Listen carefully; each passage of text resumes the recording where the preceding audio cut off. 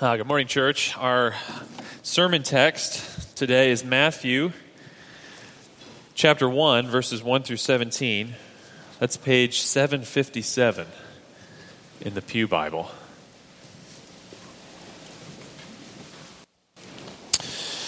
As we turn there together, let me pray for us.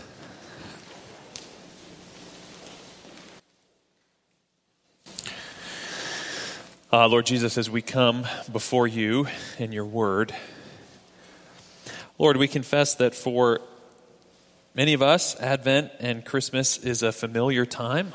Lord, having spent many years in your church celebrating this time of year,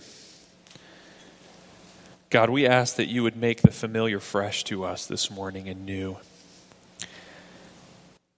God, we also acknowledge this morning that many of us here are new to you and to the meaning of what we're doing here. God, we pray that the newness and the unfamiliarness of this would resound with deep meaning and truth. Lord, that you would invite us in this morning to your comfort and your joy as we engage with you in your word. Speak to us, we pray. In Jesus' name, amen. Well, let me read this text for us as we dive into our Advent series. Matthew chapter 1, verses 1 through 17. The book of the genealogy of Jesus Christ, the son of David, the son of Abraham. Abraham was the father of Isaac, and Isaac the father of Jacob, and Jacob the father of Judah and his brothers, and Judah the father of Perez and Zerah by Tamar, and Perez the father of Hezron, and Hezron the father of Ram, and Ram the father of Abinadab, and Aminadab the father of Nahshon, and Nahshon the father of Salmon, and Salmon the father of Boaz by Rahab, and Boaz the father of Obed by Ruth, and Obed the father of Jesse, and Jesse the father of David, the king.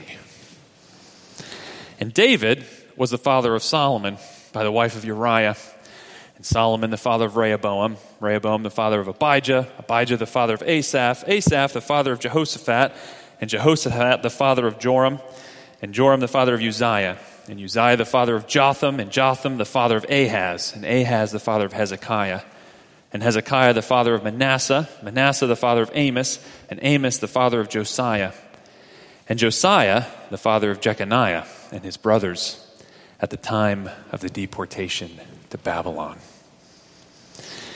And after the deportation to Babylon, Jeconiah was the father of Shealtiel, and Shealtiel the father of Zerubbabel, and Zerubbabel the father of Abiad, and Abiad the father of Eliakim, and Eliakim the father of Azor, and Azor the father of Zadok, Zadok the father of Achim, and Achim the father of Eliad, and Eliad the father of Eleazar, and Eleazar the father of Mathan, and Mathan the father of Jacob, and Jacob the father of Joseph, the husband of Mary, of whom Jesus was born, who is called Christ. So, all the generations from Abraham to David were 14 generations. And from David to the deportation to Babylon, 14 generations. And from the deportation to Babylon to the Christ, 14 generations.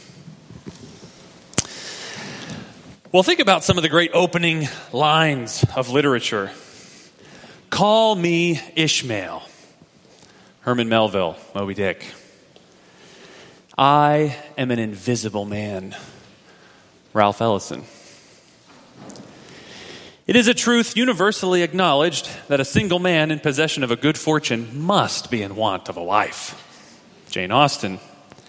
Great first lines capture your attention and set the stage for what's to come. But perhaps as we read these opening lines of the Gospel of Matthew, which are the opening lines of the whole New Testament, which is one of the most influential works in the entirety of human history, you feel a bit let down. Rather than in an attention-grabbing first line, what we get is a list of names. Of all the things to begin with, we begin with a genealogy. But before we jump to conclusions too quickly, read that first line again. The book of the genealogy of Jesus Christ, the son of David, the son of Abraham.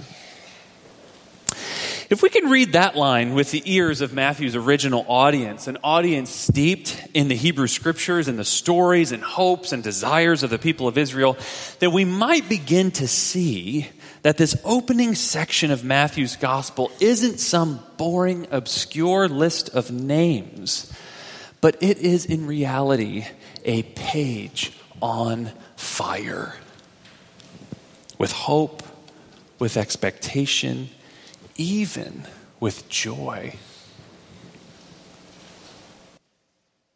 Could we hear it that way again today? As another Christmas season begins, this season we call Advent, a season of expectation and waiting and longing and hope, could we train our ears to catch what Matthew wants us to hear, what the church throughout history has heard, and what this Christmas season just might be the very thing we need to hear? Well, if we're willing to hear it, Matthew's telling us three things here in these opening lines. It will take his entire gospel to unpack these themes, but here they are in this genealogy, ready to be heard, leaping off the page. And what Matthew wants us to hear is that the long-awaited king has come. The king who brings new creation. The new creation not just for some, but for all people.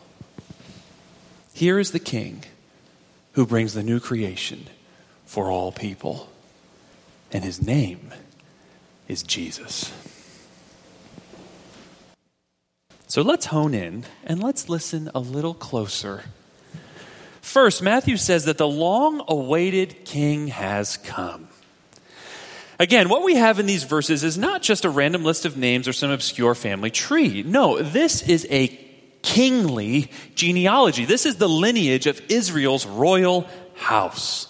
Now consider, why did the media get all excited a few years ago when Prince William and Kate Middleton had their first son? Well, Prince George was undeniably cute. That was kind of exciting.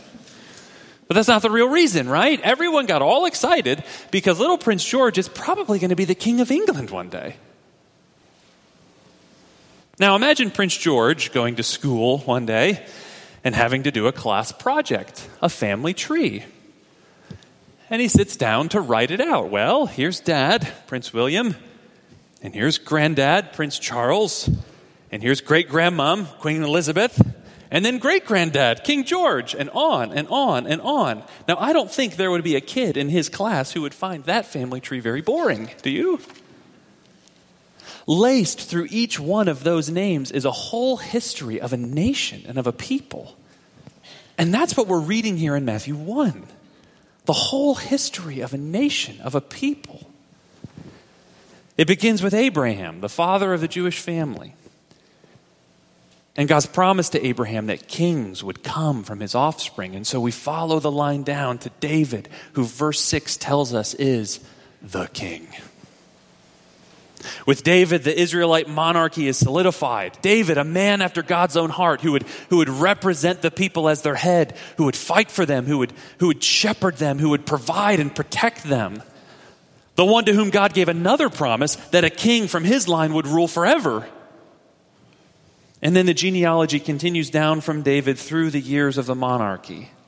Some kings good, other kings not so good. Until the crisis of the deportation to Babylon. The exile, when because of their sin, the people were defeated and taken away from their land to live as strangers in a strange land among strange gods. But the royal line continues. From Jeconiah come the generations down through the exile and the succession of world powers. The line continues through the years under the oppressive regimes of Babylon, and then Persia, and then Greece, and then Rome. Generation after generation of living as occupied, oppressed people until we come to Joseph and Mary. And from Mary comes Jesus, who is called, Matthew says, Christ. That is, the anointed one. In Hebrew, the Messiah, the king we've been waiting for, the one who will set us free. And Matthew has crafted his genealogy with a particular symmetry. It's hard to miss at the end, right? 14 generations from Abraham to David, 14 from David to exile, 14 from exile to Christ. Is there some kind of deeper significance to this number 14? Well, there's a long tradition of seeing the number 14 as a reference to the name David. In the Hebrew alphabet, the three consonants that spell the name David are Dalet, Vav, and Dalet. Dalet's the fourth letter of the Hebrew alphabet. Vav is the sixth letter of the Hebrew alphabet. So if you add up the number value of each of the letters in David's name, 4 plus 6 plus 4, you get 14. So perhaps Matthew wants us to see that even time itself is telling us that Jesus is the true Son of David, the long-awaited King. But more importantly, the symmetry of Matthew's genealogy is telling us that God has been in control this whole time. Through the seemingly chaotic events of history, through the apparent failures of Israel's kings, in the dark years of exile, God has still been working out his redemptive plan in strength, in wisdom, and in care. God has not forgotten his promise or his people, and that holds true for us too. Though we do not know what time will hold, we know the God who holds time. And God, that God, Matthew tells us, is faithful, no matter how dark the road. The promise to Abraham, the promise to David has been fulfilled. At the right time, God's King has come, and his name is Jesus. Do you need a king? That question almost sounds ridiculous today, I know. But for the people of Israel living under the oppression of Rome, the need for a king, for a liberator, one who would bring God's justice at last, was not a ridiculous question. They knew they needed a king. There's an old children's catechism that asks a very profound question. It goes like this. Question: why do you need Christ as a king? Answer: because I am weak and helpless. And yet that is the hardest thing for us to admit, is it not? To admit our weakness, more than that, to admit even our helplessness. Yet there's one area where we can all admit our weakness and our helplessness. We often ignore it. We sometimes deny it. But the truth is, we will all one day die. Death is the reality, the power that none will escape and none will cheat. In the face of death, we are all weak and helpless.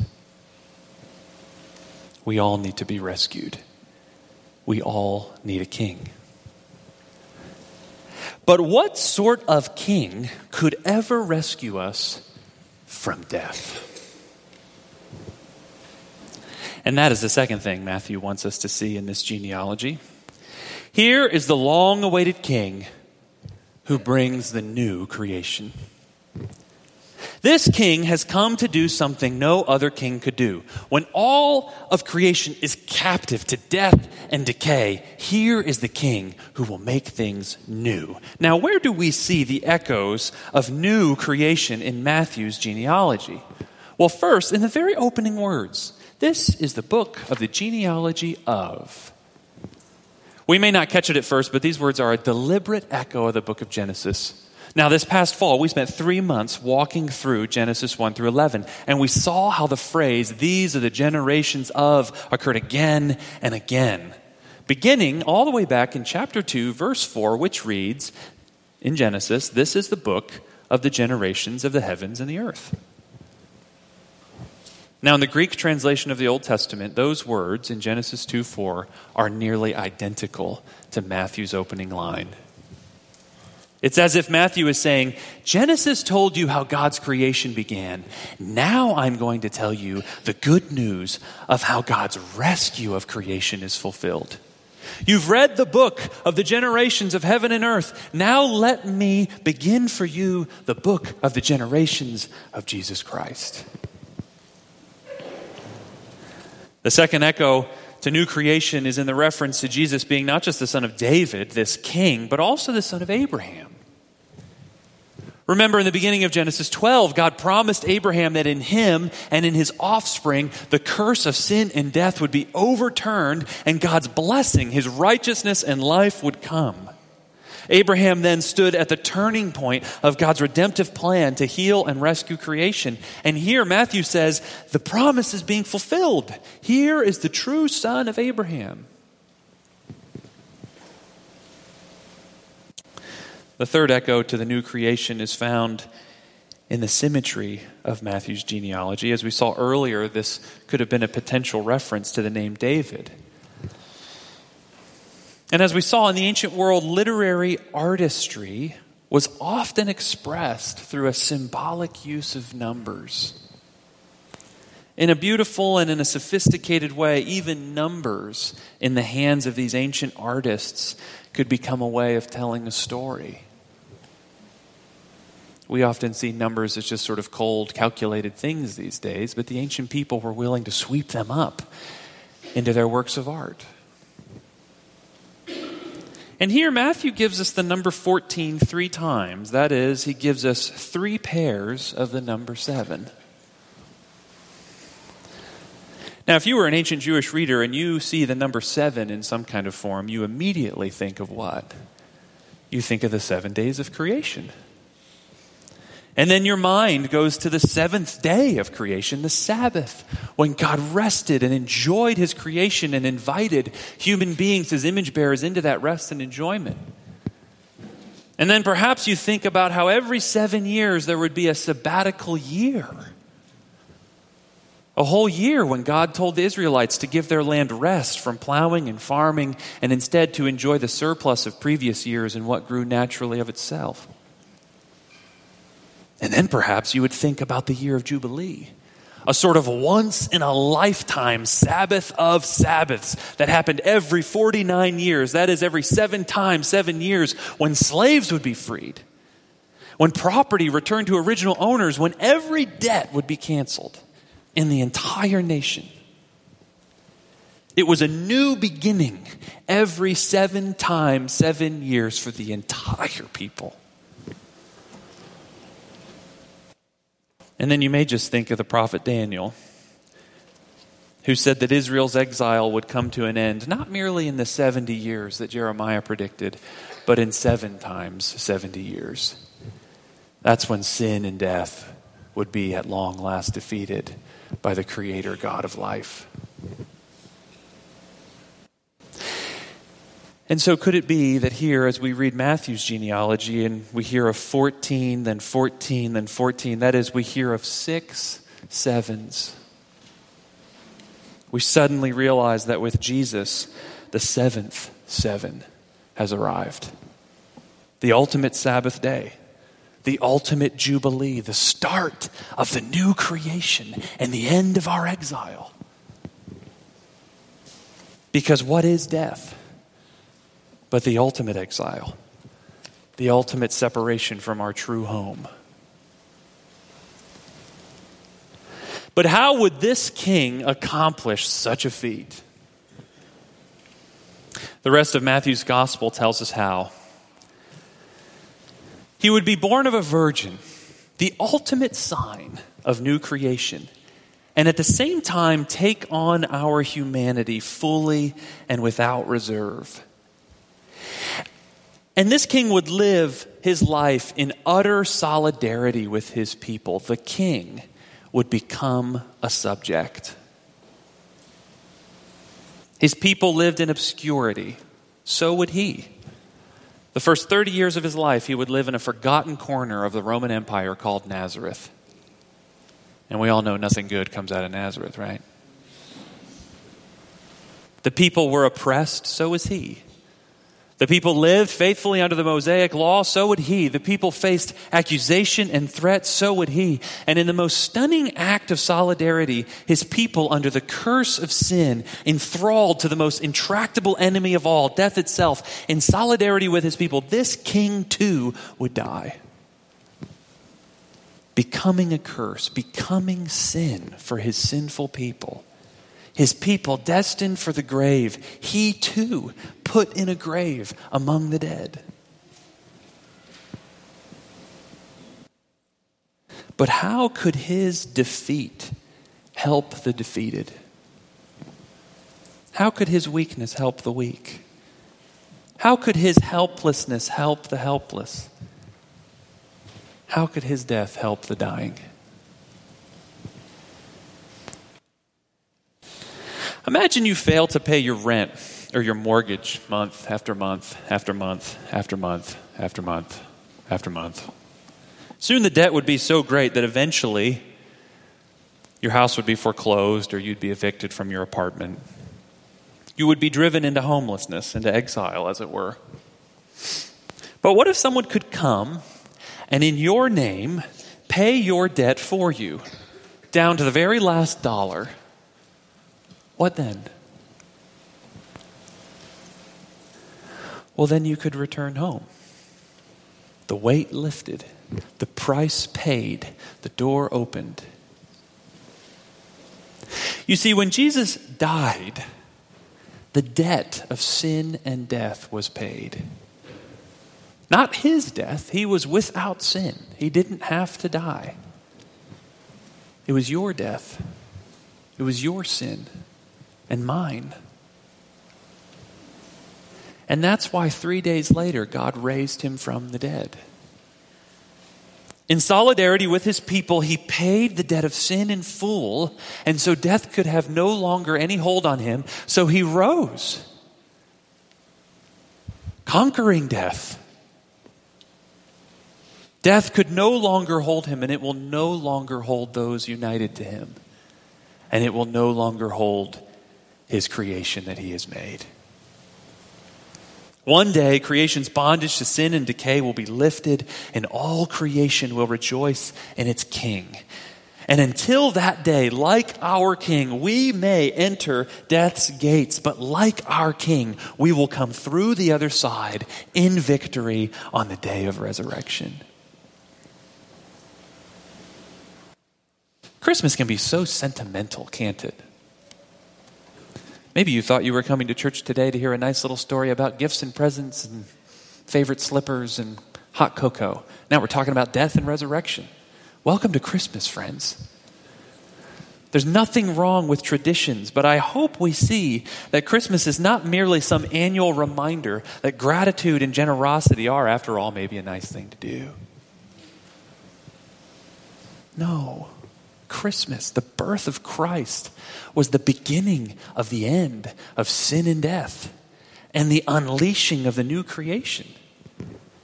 God has invaded human history, and your history need never be the same again. The Sabbath of Sabbaths, the Jubilee of Jubilees is being proclaimed from the first chapter of Matthew's gospel down through the rest of the New Testament into church history right today. Christ has died, Christ has risen, and Christ will come again. And will you and I live as if what's true is really true? That our sins can be forgiven in him. That our death will not be our dying in him. That the evil and injustice of our world does not have the last word. That time is not some chaotic string of events, but is held in the hands of our faithful God. And that the door has been opened, and now everyone is invited to come home because the debt's been paid. And that's the last thing Matthew wants us to hear in his genealogy, is that this king and his new creation are for all people. There are names in this genealogy at first that don't seem to fit. Tamar, Rahab, Ruth, the wife of Uriah, that is Bathsheba. Some of these women weren't Jews, they were Gentiles. What are they doing in the genealogy of the Jewish king?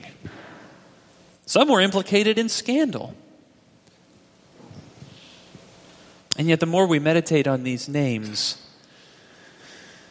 we start to see and we start to become reminded that every name on this list, every single name, tells a story of imperfection, of moral failure, of weakness, and of helplessness. But each one still a member of the family of the King. You see, Jesus' family tree isn't for the perfect, or for the powerful, or for the righteous, or for the insiders of the world's status. The way into this family isn't by your performance or your pedigree. It's by grace. And the invitation is for you to find your name here.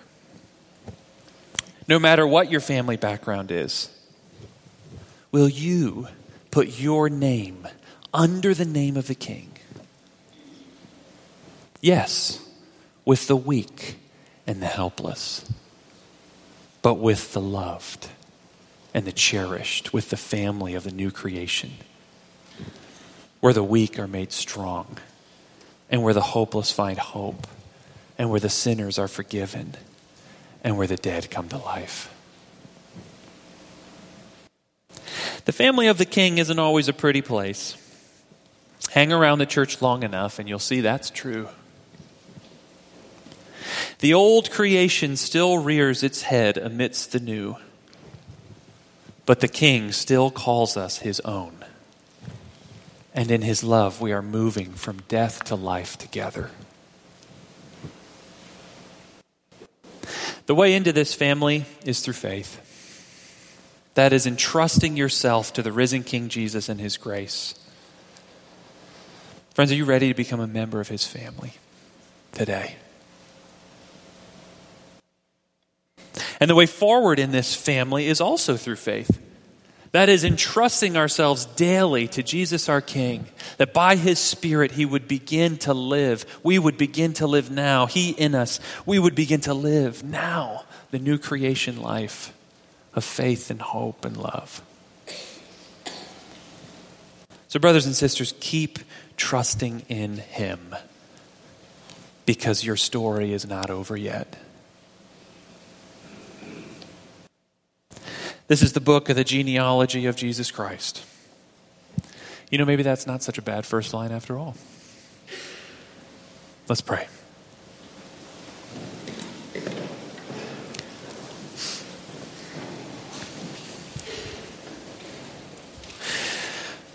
Lord Jesus, as we pause in this moment before coming to your table, we thank you that you have welcomed sinners such as us into your family. God, thank you for cleansing us of sin. Thank you for giving us your Spirit. Thank you in this Christmas season we can remember how you took on flesh for us. How you became a human being. How you became a part of the human family. So that we, God, could become a part of your family. Jesus, we thank you and we praise you for this. Amen.